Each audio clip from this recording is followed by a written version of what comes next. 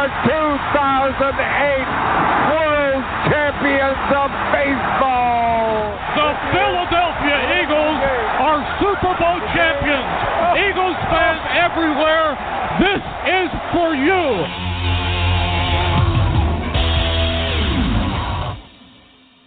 It's Wednesday, November 14th, 2018. Welcome to the Philly Press Box Radio Roundtable, brought to you by the Irish Rover Station House in Langhorne, PA, and Allstate Insurance in Westchester, PA. I'm Bill Furman. I'll be your host tonight, along with my partner, Jim Chet Chesko. Hey, Chet, Eagles-Cowboys week turned out to be a big disappointment for us Eagles fans. The Sixers finally went star hunting and got a big one that will hopefully make things really exciting. And the Flyers, they're playing much better defense, which turns into much better goaltending, which turns into much better results. So, as always, there's plenty to talk about in the Philly sports scene. Yeah, can we just talk about Jimmy Butler and the Sixers, though, and skip the whole Eagles talk? I'm kidding, but, we do have Kevin Reilly joining us in a couple of minutes to talk about the Birds and whether they can salvage this season or not. But I got to be honest, I'm still trying to get over that demoralizing loss to the stinking Cowboys. And getting back to Jimmy Butler, though, I want to mention we do later in the show have Philly.com Sixers beat writer Keith Pompey joining us to tell us exactly what the Butler acquisition will mean to Brett Brown's squad. But I know we have to talk about the Eagles. I know. Well, yeah, let's talk about the Eagles. And as we mentioned in the opening, the Birds came off the bye week. They were flat. They got taken to task by the Cowboys. And honestly, I think it was worse than the score indicated. It was bad. I mean, they were in the game the whole time, but you just never felt like they had control of it, even when they tied it up twice. And a lot of the blame has to go on the defense. The defense just couldn't get the job done, couldn't make the stops when they had to. So, yeah, it was just a game you didn't feel good about the whole night. Yeah, and I'm sure our special guest, former Eagles linebacker, broadcaster, author, you name it, Kevin Reilly, will have plenty to talk about. But one thing I certainly want to talk to Kevin about is what happened in the trenches, because to me, that's where, on both sides of the football, that's where Dallas front seven took it to the Eagles, and that's the result you get. So, with that, Kevin Reilly, welcome back, my man. Hey, guys, how are you? Hey, Kevin. Fantastic, other than we're smarting over this Eagles game. Oh, you and me both. People, I'm getting it from both angles here, being a broadcaster and playing with them. And, one of the things that I talked to Coach Vermeil about over the summer when I asked him, do you think we can repeat? And he said, boy, he winced. He said, it is so hard to get there. It's harder to repeat. And, we talked about some things early on that the Eagles were going to be facing that you have to take into consideration. Number one, the season was 4 weeks longer than anybody else that was playing just about, except for a couple teams in the playoffs. So you got about 28 teams that are done 4 weeks ahead of you, healing and getting prepped for next year. That's number one. Number two, those 4 weeks that you put in are not easy weeks because you're playing against the best of the best. So there's a lot more physicality that goes on and more injuries and more beat-up, which takes a little longer to heal in the off season. And you take into consideration you got to celebrate, right? I mean, you won the Super Bowl. And guys that had 2 or 3 speaking engagements prior to this a year have about 20 or 30 opportunities. And they take some of those opportunities, and that takes away from their hunger and desire to work out. And then last but not least, it's really overlooked in this, is the fact that they lost Mr. Reich, the offensive coordinator, to a head coaching job, and their quarterback coach, who became the offensive coordinator. And if you ask me, one thing that's really missing on this Eagles team is an explosive offense early on in the game. And I think a lot of that comes down to game planning, especially the first 10 to 12 plays. So I'm not shocked, but I am surprised. I thought we'd be off to maybe 6-3 right now, 5-4 at the worst, but not 4-5. And now you've got a game that I think is almost unwinnable coming up if Drew Brees stays in it the whole way and plays even half of himself right now. It's amazing. This guy, I think he's 72% completion rate, guys. And that doesn't count the balls these guys are dropping on him or the ones he has to intentionally throw out of bounds. So for 5'11", 210 pounds and 39 years old, I've never seen anybody quite like him playing at this stage of the game. So the Eagles got two tough ones. They got this one, and they got the L.A. Rams. They got to win one of those, and then they got to win out to go over their division in order to have a chance to playoffs. And I'm telling you, that's like slim and none chance of getting to the playoffs, and Slim's looking like he's getting ready to walk out the door. Yeah, it doesn't look good. Kevin, I'll tell you, when we booked you to make a return visit with us, I fully expected us to be talking about the Eagles getting a statement win over the hated Cowboys and showing that the Birds are still the team to beat in the NFC East. As we noted, it didn't quite work out that way. You mentioned all the things that have, maybe impacted the situation this offseason and early this year, but what the heck happened on Sunday night? I mean, you had 2 weeks off. You had a couple of guys, on the mend. You had a Cowboys team coming in that was inferior. Why could they not beat the Dallas Cowboys on a Sunday night at the Link? Well, here's my opinion on that. The one thing I didn't mention was the fact that the Eagles were under the radar a little bit last year. They won a lot of close games. They had, I think, 16 interceptions. They've got 4 this year. I mean, that's incredible. And I think they came out thinking, well, we just got to do what we did last year. No, guys. Everybody's got you circled on their calendar. And I got to tell you, I haven't watched all the Dallas Cowboy games, but I'll bet you if I had a Cowboy fan call up, they would tell you that that's the best 3 quarters they've seen Dallas fight this year. And we had them on the ropes, I think, in the first quarter if we could have scored. They had 2 field goals. Dak was getting put on his rear end every other play. They were knocking him down. But we let people hang around, and then it looked like they were hanging around. We got a little tired on defense. Jimmy Schwartz, I love the guy, but, man, the 4-man rush is getting old, Jim. You got to start blitzing people. And I know we're all beat up in that secondary, and he thinks, rather than, maybe get lucky with a blitz here and get a sack, I don't want to give up a home run ball, and I can't trust some of the guys that I got playing back there that are second, and some of them are third-string ball players playing defensive back. So you put those combinations together, and I don't think the Eagles were ready for the kind of emotion they would face game in and game out coming into this season, and that's a problem. Yeah, absolutely. And, Kevin, if you sat back and you took a big overview of the whole team, where do you start? I mean, where do you think is the biggest problem? You mentioned the defensive backs. The offensive line has struggled after being really, really good last year. The receivers are so-so. Carson Wentz has been pretty good. Running backs, so-so. Where do you start? Well, I think one of the old adages is offensive lines get old overnight, and you've seen it happen in this league.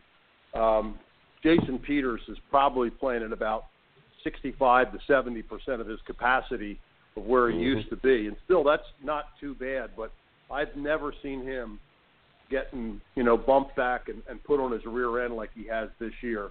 I think Lane Johnson has been hurt, and I think Jason Kelsey has finally gotten to the point where the 330-pound nose guards and tackles are really starting to get to him. And then they've had injuries at guards. So that is a problem. And if you watch Carson Wentz, he doesn't have that quick flick throw that you see in Drew Brees or Mahomes out there in Kansas City. Wentz has got to wind up a little bit. And that's an extra, third or a half of a second where guys are getting to his arm. How about the throw he made, though, with the guy hanging all over on him? I got to give the guy credit. Yeah. That was incredible.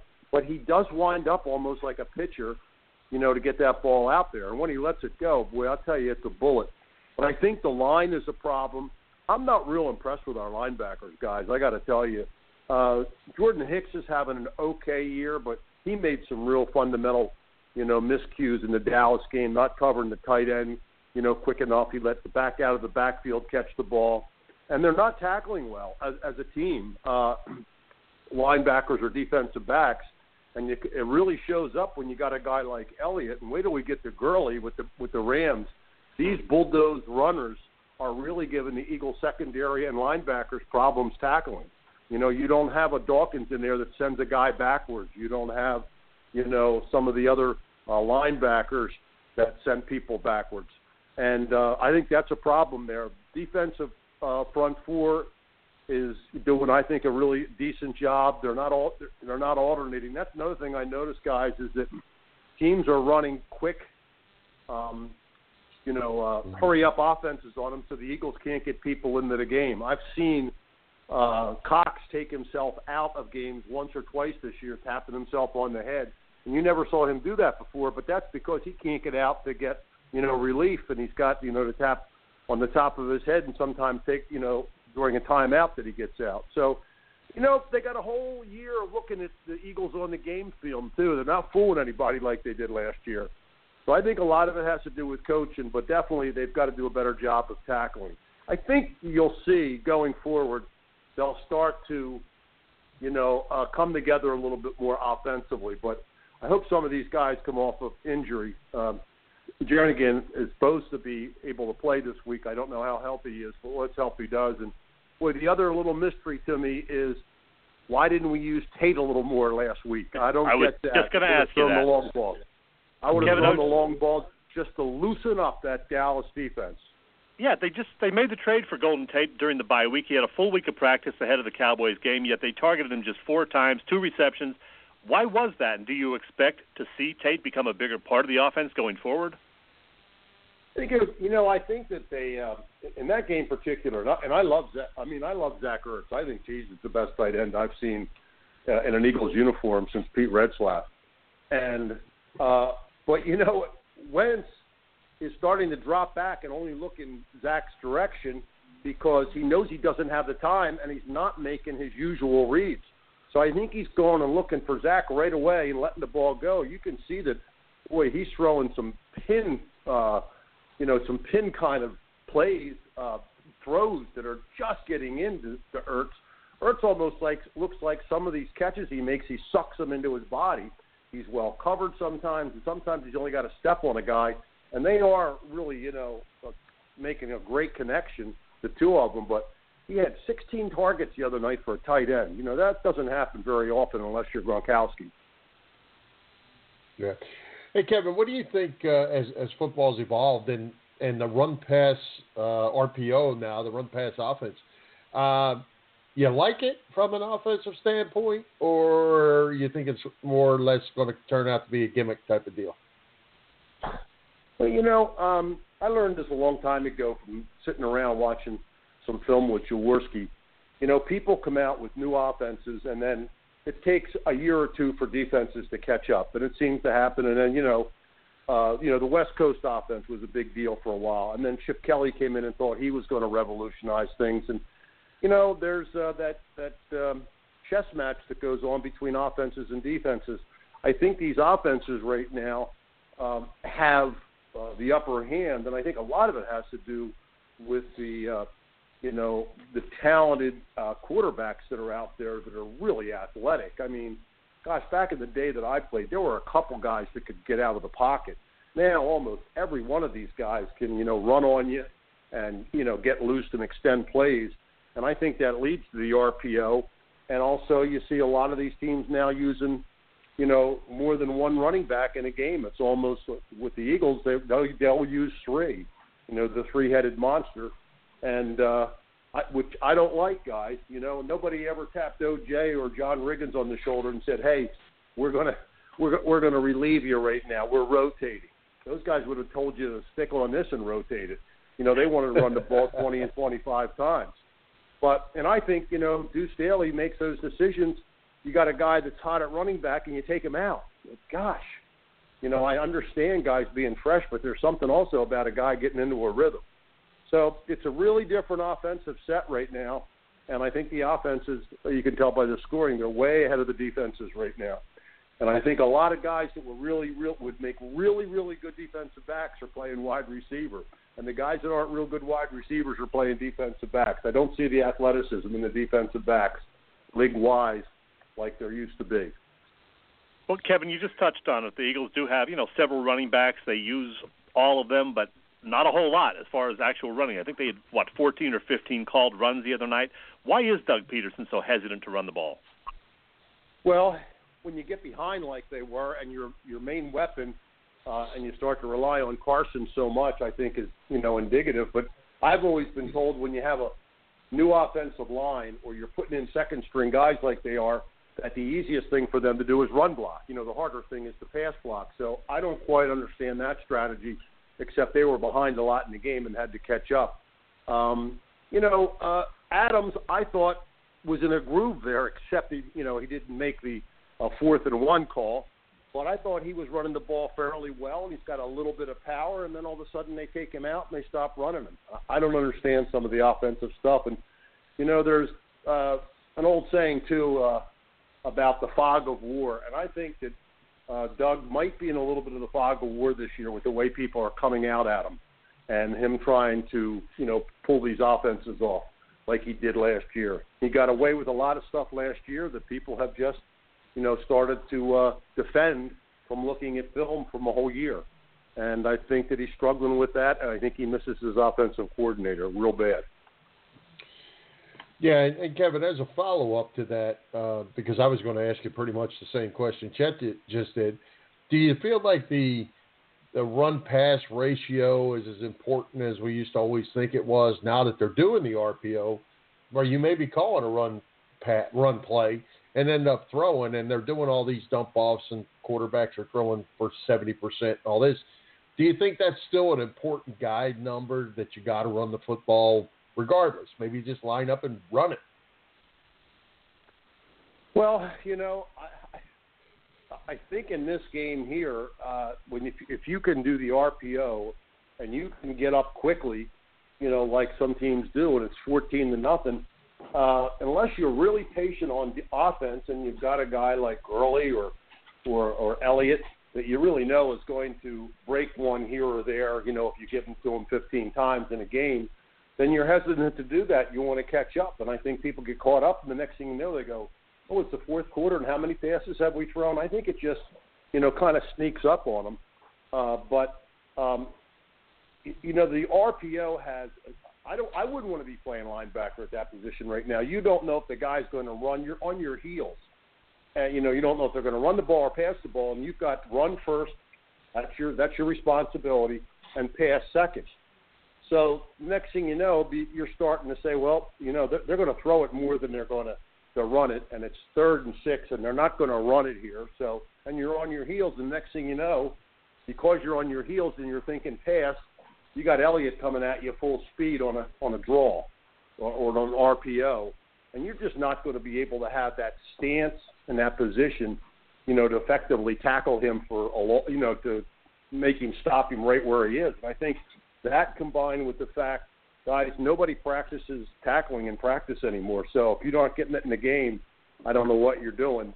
And I can see, tackling, not just with the Eagles, but across the league, has really deteriorated because they don't practice it. Yeah. You have a follow there, Bill? No? Nope. That was a while ago, Chet. Okay. Kevin, in Chip Kelly's final season with the Birds in early December, a 4-7 Eagles team went up to New England. They shocked the Patriots, a 35-28 Birds victory. Is there any shot of this year's Eagles surprising all of us by going down to New Orleans this weekend and beating Drew Brees and company?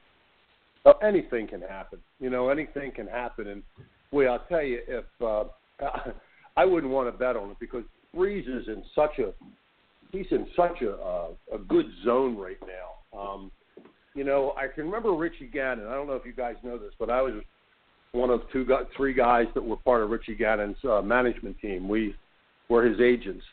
And and Richie and I become pretty good friends. And I can remember him telling me when he was out in Kansas City, I think it was his 8th year. If you remember, he took a whole year off because he had a bad shoulder, and he came back as a free agent with Kansas City. And he got to play some at the end of the season. And he said to me, I was playing, part-time, and I started quite a few games, but I was a backup quarterback.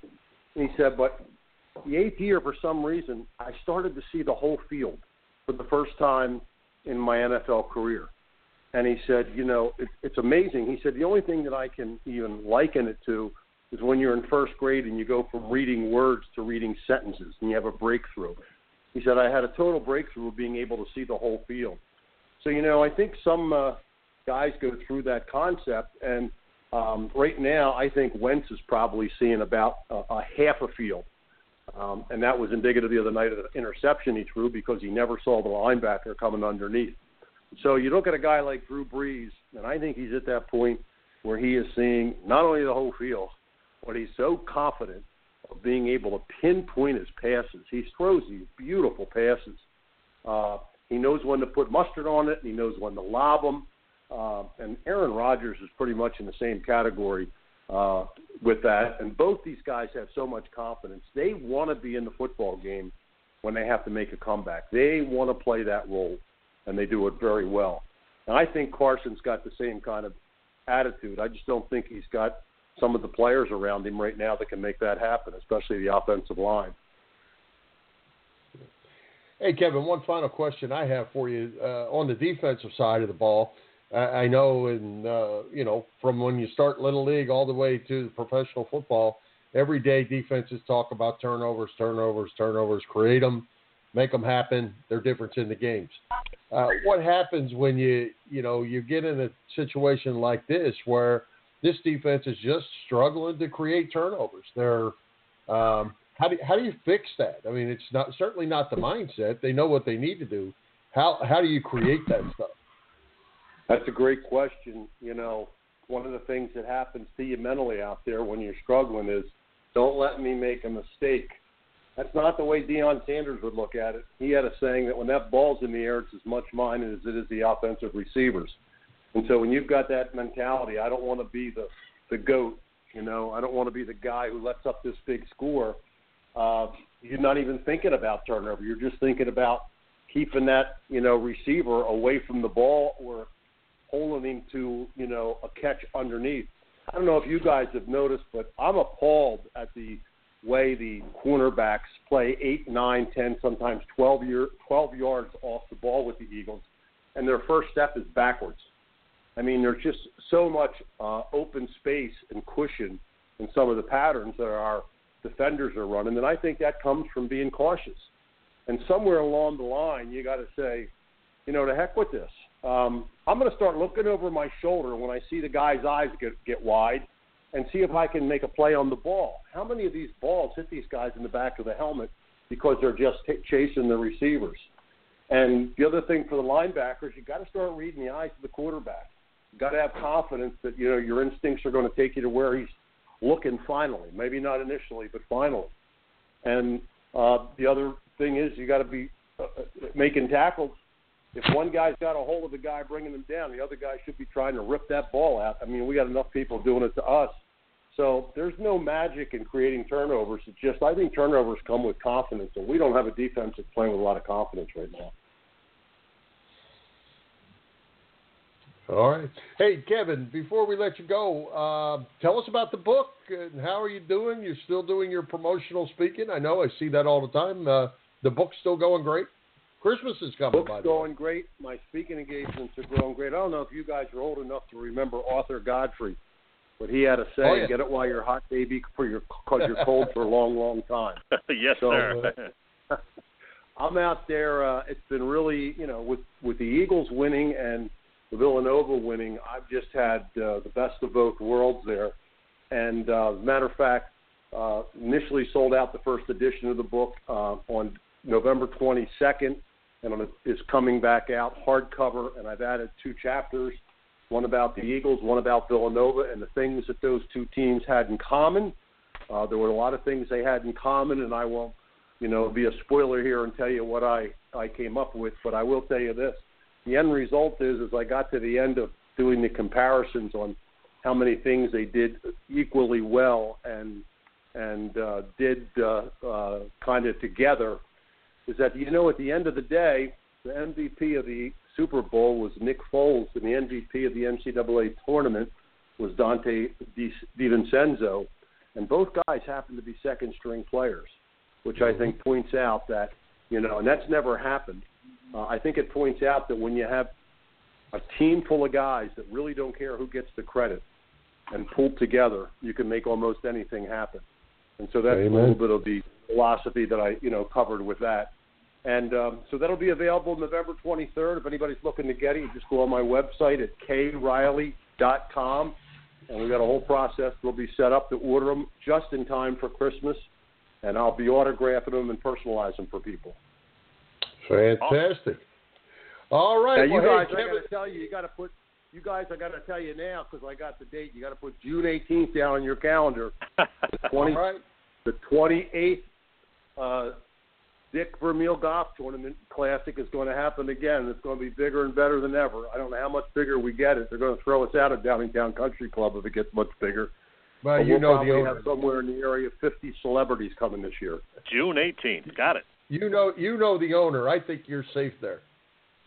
Yeah, that owner got in trouble one time for not having enough towels in the locker room. Let me tell you, and it was by his old coach.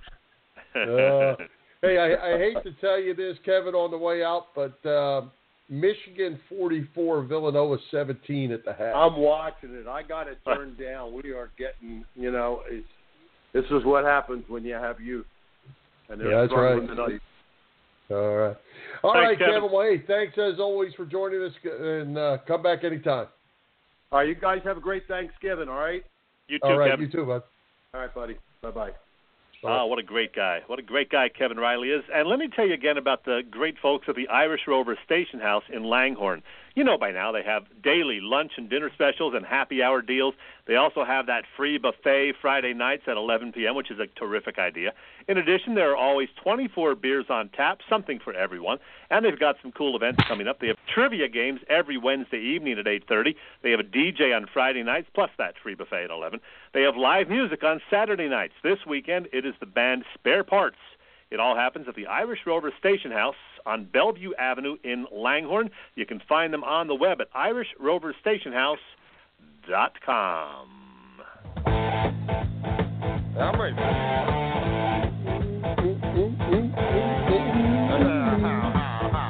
Yeah, baby.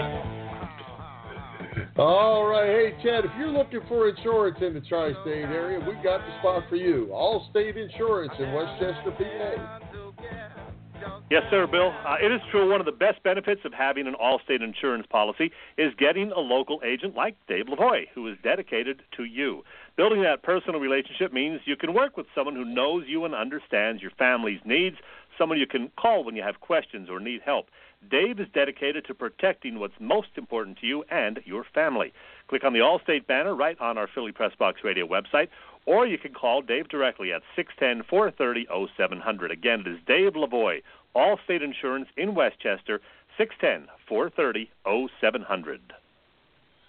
All right. Hey, Chet, let's talk Sixers and their big trade that brings Jimmy Butler to town. Butler makes his debut tonight. Before we do, I want to bring Fred Hugo in a little early tonight to get his Sixers take as well as yours. Fred? Hey, what's up, guys?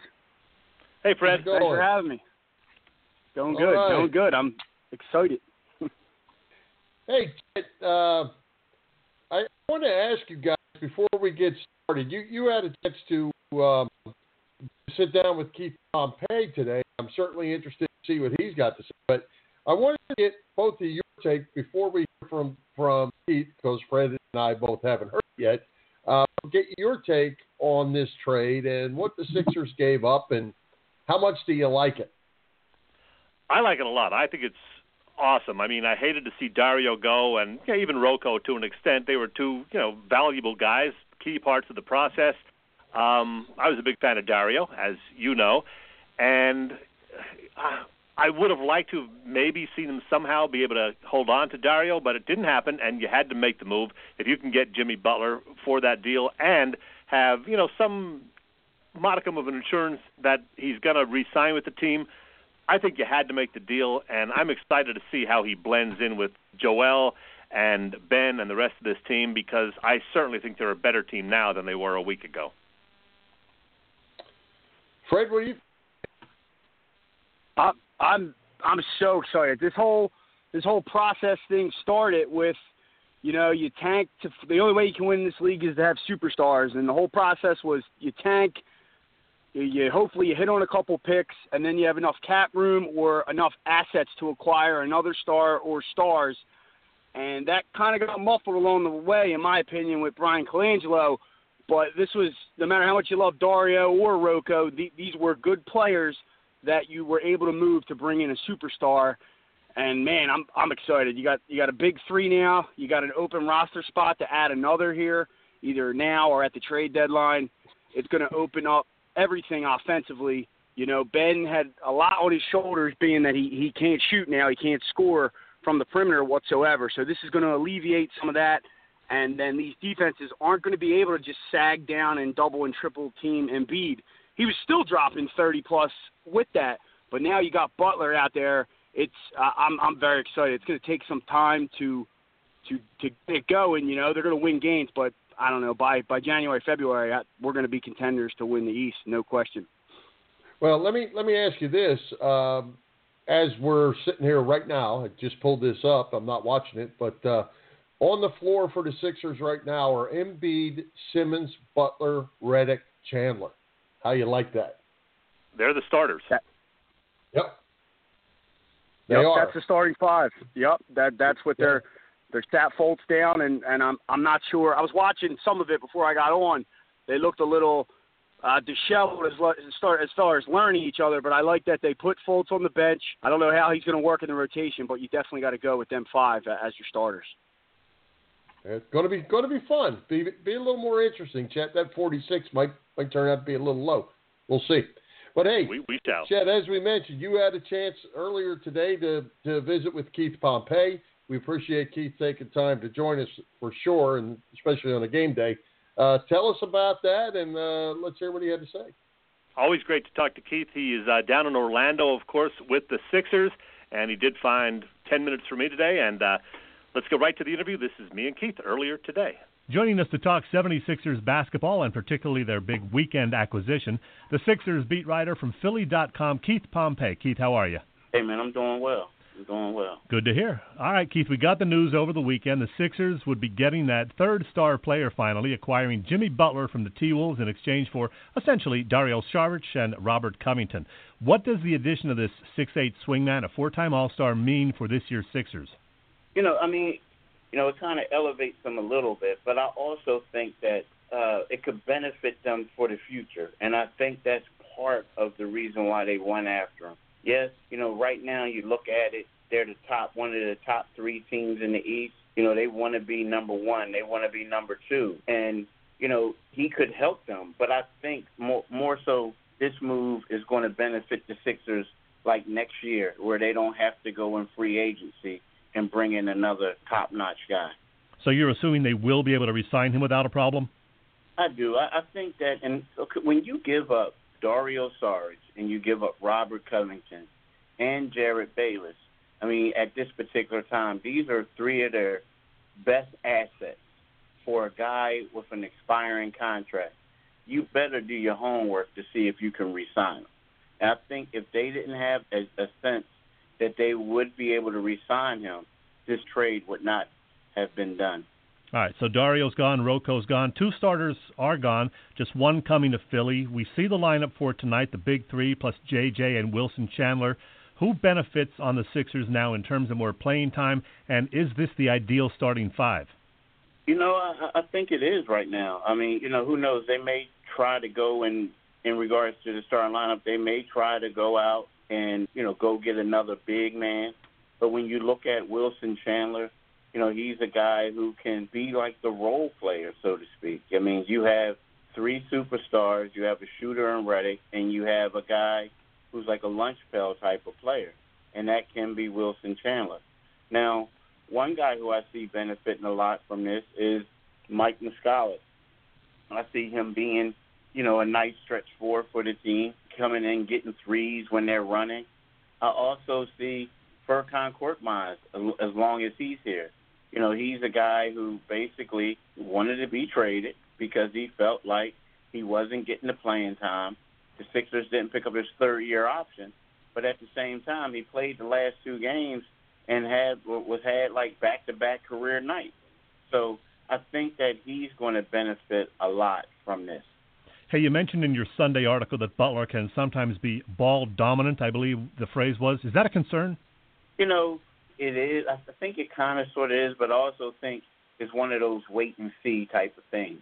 But at the same, it's a wait-and-see to see how is he going to do it here, because he's saying when he was at the last team, Minnesota, that's what they wanted him to do. But at the same time, I think that they like the fact that at the end of games, they have someone where they can spread the floor, go isolation, or someone they can run pick and rolls, with.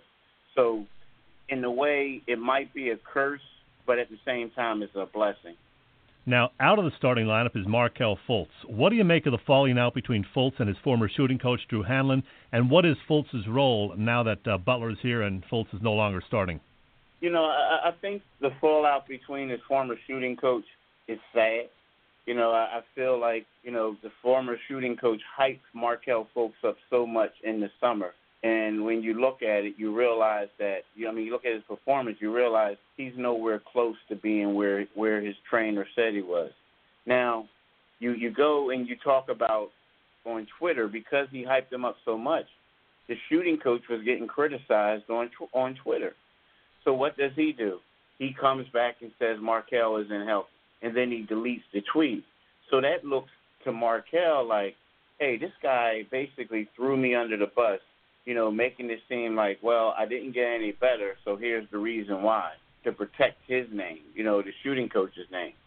So I think that's what Markelle feels. In regards to his new role, when you really think about it, yes, he was the shooting guard, but he only played like 5 minutes, started the game, 5 minutes, and then it was J.J. Redick time. So I'm under the impression that, he's not going to get that, he's not starting, but his role is basically going to remain the same.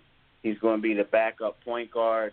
He may lose 5 minutes, a game because of that, but I think that his role is going to be the same. And if I'm Markelle Fultz, right now I want to say, hey, I'm going to run an offense and I'm going to play great defense, because right now that's what he has to do to maintain, that backup point guard role.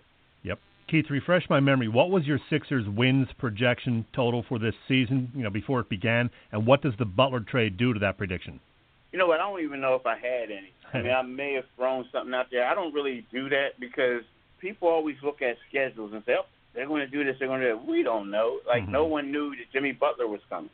Here's the thing about the Sixers. They want to be a top one team, or they want to finish first or at least make it to the Eastern Conference Finals. My thing is they were so far behind the Boston Celtics, the Toronto Raptors, the Milwaukee Bucks, to whereas I have to see them play a little bit and I have to see them play with Jimmy Butler to see if he can propel them over those teams. Because let's face it, they got whipped in all three of those games. So it's one of those things like right now the Sixers have the third best record in the East, right, because Boston is struggling. But I have to see it before I can say, oh, they're going to win X amount of games.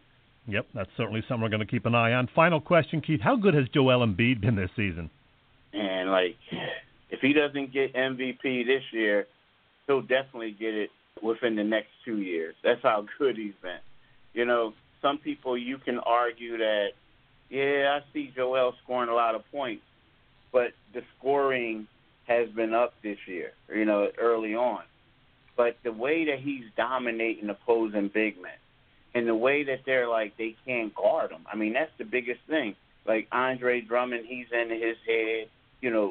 Other guys, it's kind of like they start out and they're strong, but next thing you know, they get in this early foul trouble and they can't do anything against them. So Joel is just he's unstoppable on the post. Now, the only thing is the Sixers have to continue to keep feeding him the ball because sometimes, he doesn't get it as much as he should. But as long as they keep feeding him, as long as he doesn't want to be Joel Embiid, the three-point shooter, I think that, he's going to maintain averaging close to 28, 29 points a game this season. You got it. Keith, always a pleasure. We'll talk to you on Philly Press Box Radio again this winter, I'm sure. Take care. Hey, man, thanks for having me on. Hey, Chet, I tell you what, one thing, or Chet and Fred, it's one thing that I take away from there. A lot of things I take away from there, but one thing is that Keith's got a little fire in his voice. He's got a little excitement. I know he's got to be kind of neutral, but you could hear it.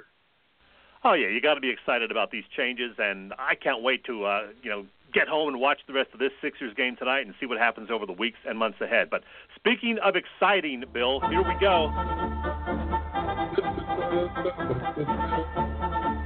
Hey, it's fantasy football time with our resident expert, Fred Hugo. Fred, we got to give you the introduction. Just have to do it. I love the music. I love the intro. Thanks. All right, well, let's hit this fantasy football. Tell us what's going on. We'll get to our picks. All right, so I'll start with the waiver wire again. Cooper Kupp's out for the year, it looks like. So Josh Reynolds will now be the starter in his spot for the Rams. He might be a waiver guy you want to grab. Maurice Harris has filled in as a wide receiver for the Redskins, leads them in catches the last 2 games. He might be a guy that's out there as well. It's very bare at this point of the year, at this time of year. Unless there's an injury, it's going to be tough to find someone. Another running back, he's a rookie. Rashad Penny actually had a 12-carry, 108-yard game for Seattle. I would imagine they would like him to eventually be the guy, so maybe going on the rest of the year, he might be a guy you might want to add. As far as players currently on the rosters who I like this week, any Kansas City Chief or St. Louis Rams skill guy, quarterback, running back, wide receiver, I would start this week if you have him on your roster at some point on the roster. That's going to be a high-scoring game, yards everywhere. The Rams defense is okay, but they're not. As you saw against the Saints, when you got a high-powered offense going against them, they're not really going to stop anyone. I think there's a lot of scoring there. At quarterback, I like Andrew Luck against the Titans. He scored no lower than 28 points in his last 6 games. He's pretty much back to the Andrew Luck we used to know. I like Carson Wentz against the Saints this week. The Eagles' offense, I want them to pick it up, but besides if they get it together or not, the Saints just don't have a great defense in general, and I think that's going to give points for Wentz as a quarterback. I also like Marcus Mariota against the Colts. He's had back-to-back games with 25+. I think he'll continue on that trend. Moving over to running back, I like Saquon Barkley against the Tampa Bay Buccaneers. Saquon, he had kind of an off week last week, only about 67 yards rushing. I'm not sure how he did receiving, but he only had about 12 points fantasy-wise. I think he's going to get back to his normal stature and go off this week against a bad Tampa D. I like David Johnson of the Cardinals against the Raiders, and I also like Christian McCaffrey going away in Detroit against the Lions. At wide receiver, I like Michael Thomas against the Eagles. On top of struggling, the Eagles secondary is very banged up. I think Michael Thomas will have a good day. I also like Tyler Lockett of the Seahawks versus Green Bay. I like Golden Tate. I'm assuming that the Eagles will try to get him a little more involved this week against the Saints. I like Golden Tate. And then I also like T.Y. Hilton versus the Titans. At the tight end spot, I like Jordan Reed of the Redskins versus the Texans. And then I also like Evan Ingram versus the Buccaneers. Also, I just realized this as I'm saying it, Ben Watson of the Saints as well. He should have a good day because he's kind of the second option there for them. So that's another tight end you could start. As far as defense goes, matchup-wise, I like the Cardinals' defense match up against the Raiders. And then I also like the Panthers' defense against the Lions. And that is all I have for fantasy football this week. All right. Good stuff as always. All right, let's make our predictions. It's that time again. Chet, how did we do last week? I think somebody took the New York Football Giants. We all had horrible weekends, kind of like the Eagles. But, yeah, Bill's was less awful than Fred's and mine because Bill did correctly pick the stinking Giants to win a game, that Monday night game, and, yeah, they did just that. So Bill was 1-2 for the weekend, while the other 2 bums, Fred and me, were a perfectly imperfect 0-3. Yes, indeed, 0-3. We are good. So for the season, it is now Bill stretching his lead, 21-16 in the top spot. I'm 3 games back at 18-19. Yeah, back under 500. Fred is 4 back now at 17-20. Let's fix that this week. Woo! Let's get back. That's not good. All right, here we go. We got 5 games this week, so a chance to make up ground. Tampa Bay at the Giants. Giants -1.5. Houston at Washington. Houston -3. Dallas at Atlanta. Atlanta -3. Monday Night Football. This is a throw in. Kansas City at the Rams. Rams -3.5. And last, the Eagles are at New Orleans. And how about -9 Saints? Wow. Go ahead, Fred. Tampa Bay at the Giants. Giants -1.5.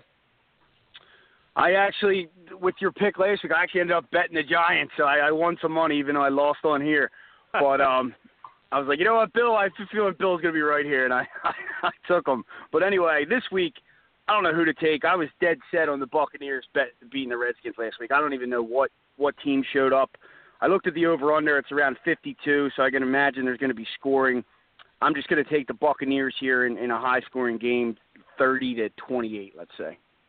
Yeah, again, this is a tough one to pick, but I just can't imagine the Giants winning twice in a row, so I took the Bucs. Yeah, the Bucs are almost as bad as the Giants, but the Giants stink, and I'm going to go Tampa Bay, but I wouldn't be surprised the Giants win that. All right, Houston at Washington. Houston -3. Interesting line there, I think.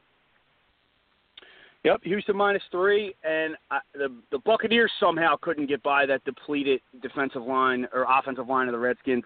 I'm sure the Texans' defensive line is going to get through there. So I think the Texans will win this. It'll be fairly close because the Texans, though they have some weapons, don't seem to be able to score as much as you would think. I'm going to take the Texans winning this 24-17. Well, just to keep the Eagles' faint hopes alive, I have to root for the Texans this weekend, and I think they will beat Washington, even though it's in Maryland. Texans will win it. Not so fast, my friend. Redskins are going to win this game, and I like J.J. Watt, but Redskins are winning this game. All right, Dallas at Atlanta. Atlanta -3. Yep. I don't know. Dallas, they obviously beat the Eagles last week. I think the Falcons have more weapons, and I think they're going to be able to get to Dak, pressure with their defensive line. I'm going to take the Falcons to win this 31-20. Big day for Matt Ryan. The Falcons win. I'm hoping the Falcons win, but I never seem to be able to figure them out. So I'm going Atlanta at home with the -3, but I'm just not sure. They never seem to be consistent enough for me. Okay. All right. Kansas City is not in Mexico against the Rams. They are in L.A. against the Rams. Rams -3.5. You would think the Rams would have a home field advantage, but they don't because their fans don't show up regardless. So both high-powered offenses. I'm going to just take the Chiefs here. I think they could beat the Rams. The offense is just unstoppable. I'm going to go Chiefs. Yeah, I have no idea how this game is going to turn out. I was going to say the same thing Fred said, that there's really no home field advantage playing out in L.A. So I just think the Chiefs are playing really well right now. I mean, the Rams are certainly playing well too, but I'm taking the Chiefs to win. Yeah, I am too. I'm going with Andy Reid. I'm hoping he dials one up and wins this game on the road. So we'll find out. And Fred, what was your pick? What was your pick, Fred? Chiefs. Chiefs. Okay, we all got the Chiefs. All right. So the Eagles go to New Orleans. Saints -9. On the road, the offense looks awful. The defense is banged up. I don't see any way I can logically pick the Eagles to win this game. They're favored to lose. They're not favored. They're dogs by 9. But for some reason, my gut is telling me that everyone's picking them. Everyone gambling-wise, the percentage is like 99% taking the Saints. And based on that, I'm just going to say the other side's going to hit, and I'm going to pick the Eagles to win in an upset in New Orleans. Whoa. All right, listen, I'm always going to root for the Eagles, but the Super Bowl champs just haven't shown up this year, and they've given me no reason to think that's suddenly going to change when they go down to New Orleans to face the hottest team in the league, which is also number 1 in the current power rankings, too. I just don't see it happening. Sorry, Fred. Sorry, Eagles fans.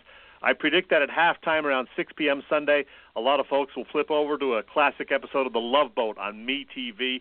They have one this weekend. Guest stars Peter Graves and Van Johnson from 78.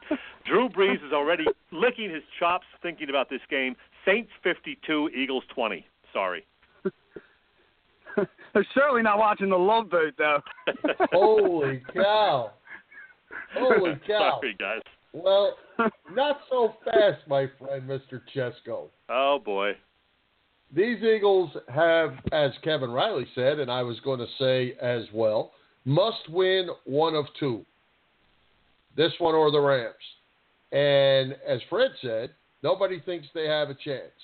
Well, there's one thing about the NFL is there's a small difference between how good some teams are and the other team is.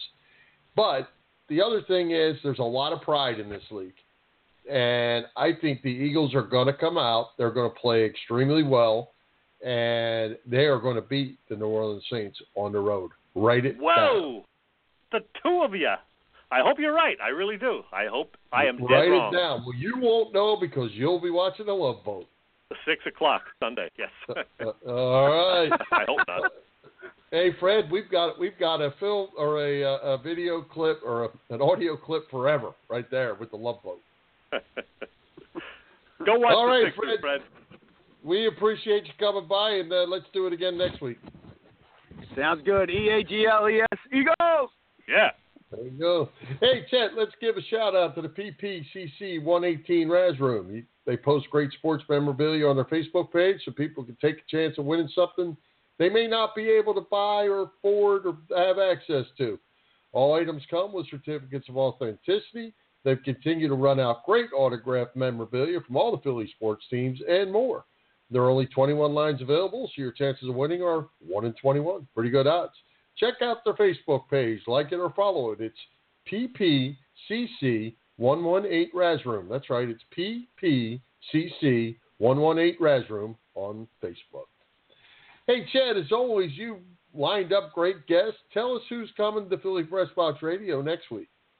Well, he confirmed today. I exchanged messages with him this morning. He was here the night before the Eagles kicked off the season, back in early September.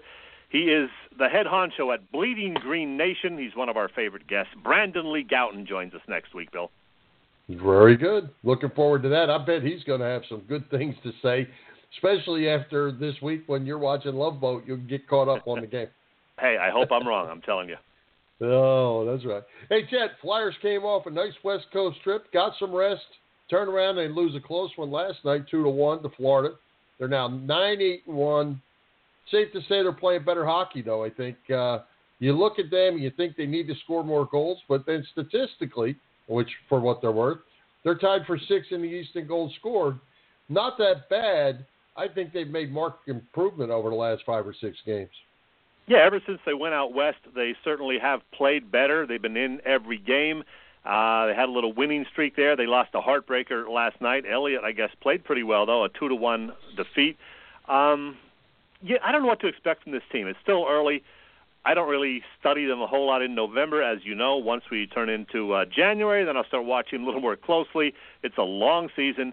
I don't know, but I know a lot of guys are playing well. The G-Man's doing okay. We'll see. So talk to me in January. Yeah, well, we will see, because I think at one point what they may have to do, unless they can get healthy, and get JVR scoring a bunch of goals and Wayne Simmons scoring a bunch of goals, they're going to have to make some sort of offensive move, I think. But I think they've got so many young players, and the kids are starting to play a little bit better, and they're squeezing that defense a little bit more, and that certainly makes the goaltending better. Yes, sir. Hey, one quick thing, Bill, while I think of it.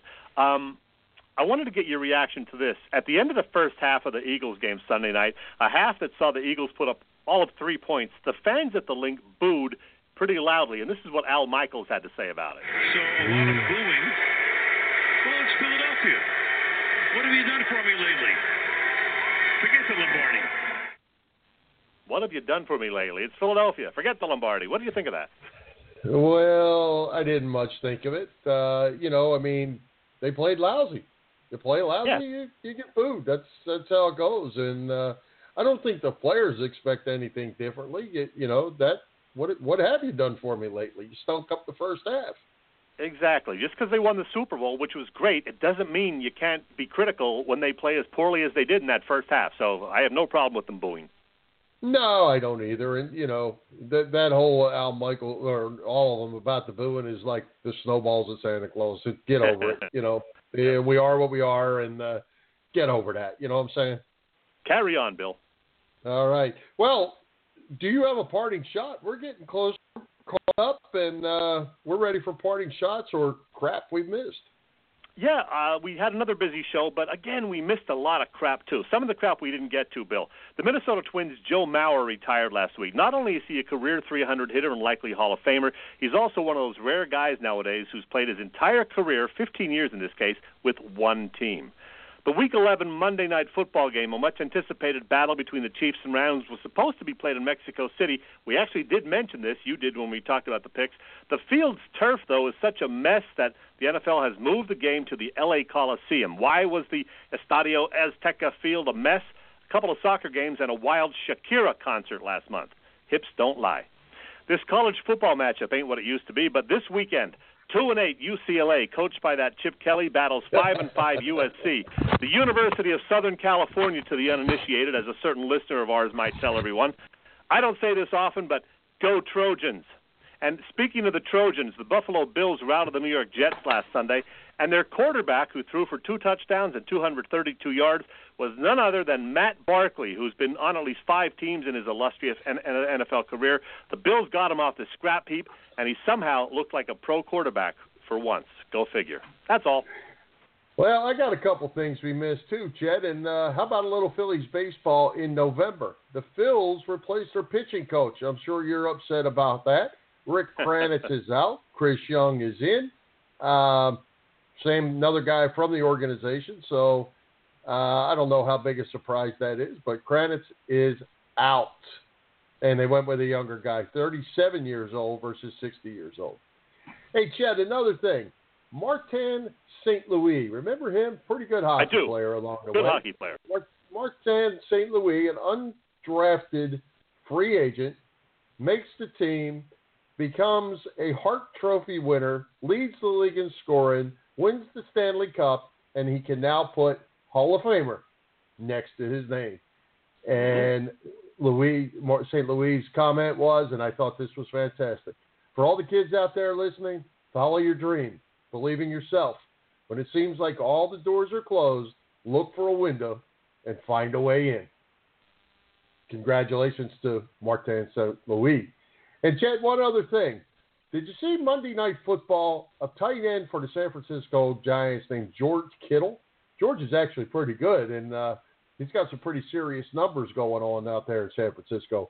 But the thing that George did the other day, because they were celebrating Veterans Day in San Francisco, he took the time to go down the entire list of service people on the field to shake every single one of their individual hands. Hats off to you, George Kittle. And that's the crap I missed, Chet. Go. And this just in, Jacob deGrom is your NL Cy Young Award winner. Scherzer second, Aaronola a distant third. Not surprised there. One other thing, Bill. One other thing. Let me get this in. I have 1 minute to get this in. My real job, Bill, as people may or may not know, is I work for Compass Media Networks doing financial news, and I did this story just about an hour ago. This is something to keep in mind if you want to buy me something nice for Christmas. So here is 40 seconds of me, if I can find it, and here it is, right here. I'm Jim Chesko with Your Money Now. Let's raise a glass to this news. DrinkWorks, a joint venture of Keurig and Anheuser-Busch, this week debuted its first product, the DrinkWorks Home Bar. Similar to the Keurig coffee maker, the machine uses pods to make cocktails, beer, and mixers, even mojitos and Long Island iced teas. The DrinkWorks Home Bar costs $299, a 4-pack of pods, about $16. The bad news, the machine and pods, for now, are only available for customers in St. Louis, both through an online pre-order or at select physical retailers. Customers in Florida and California can pre-order the machine for delivery next year. There you go, Florida. So order me one of those, Bill. Yeah, I will. They pay you to do that. Yes, they do, believe it or not. It's a good gig I got going here. You know it. Hey, and with that, we've reached the end of our hour. I'd like to thank our special guests, Kevin Reilly, Keith Pompey, and Fred Hugo.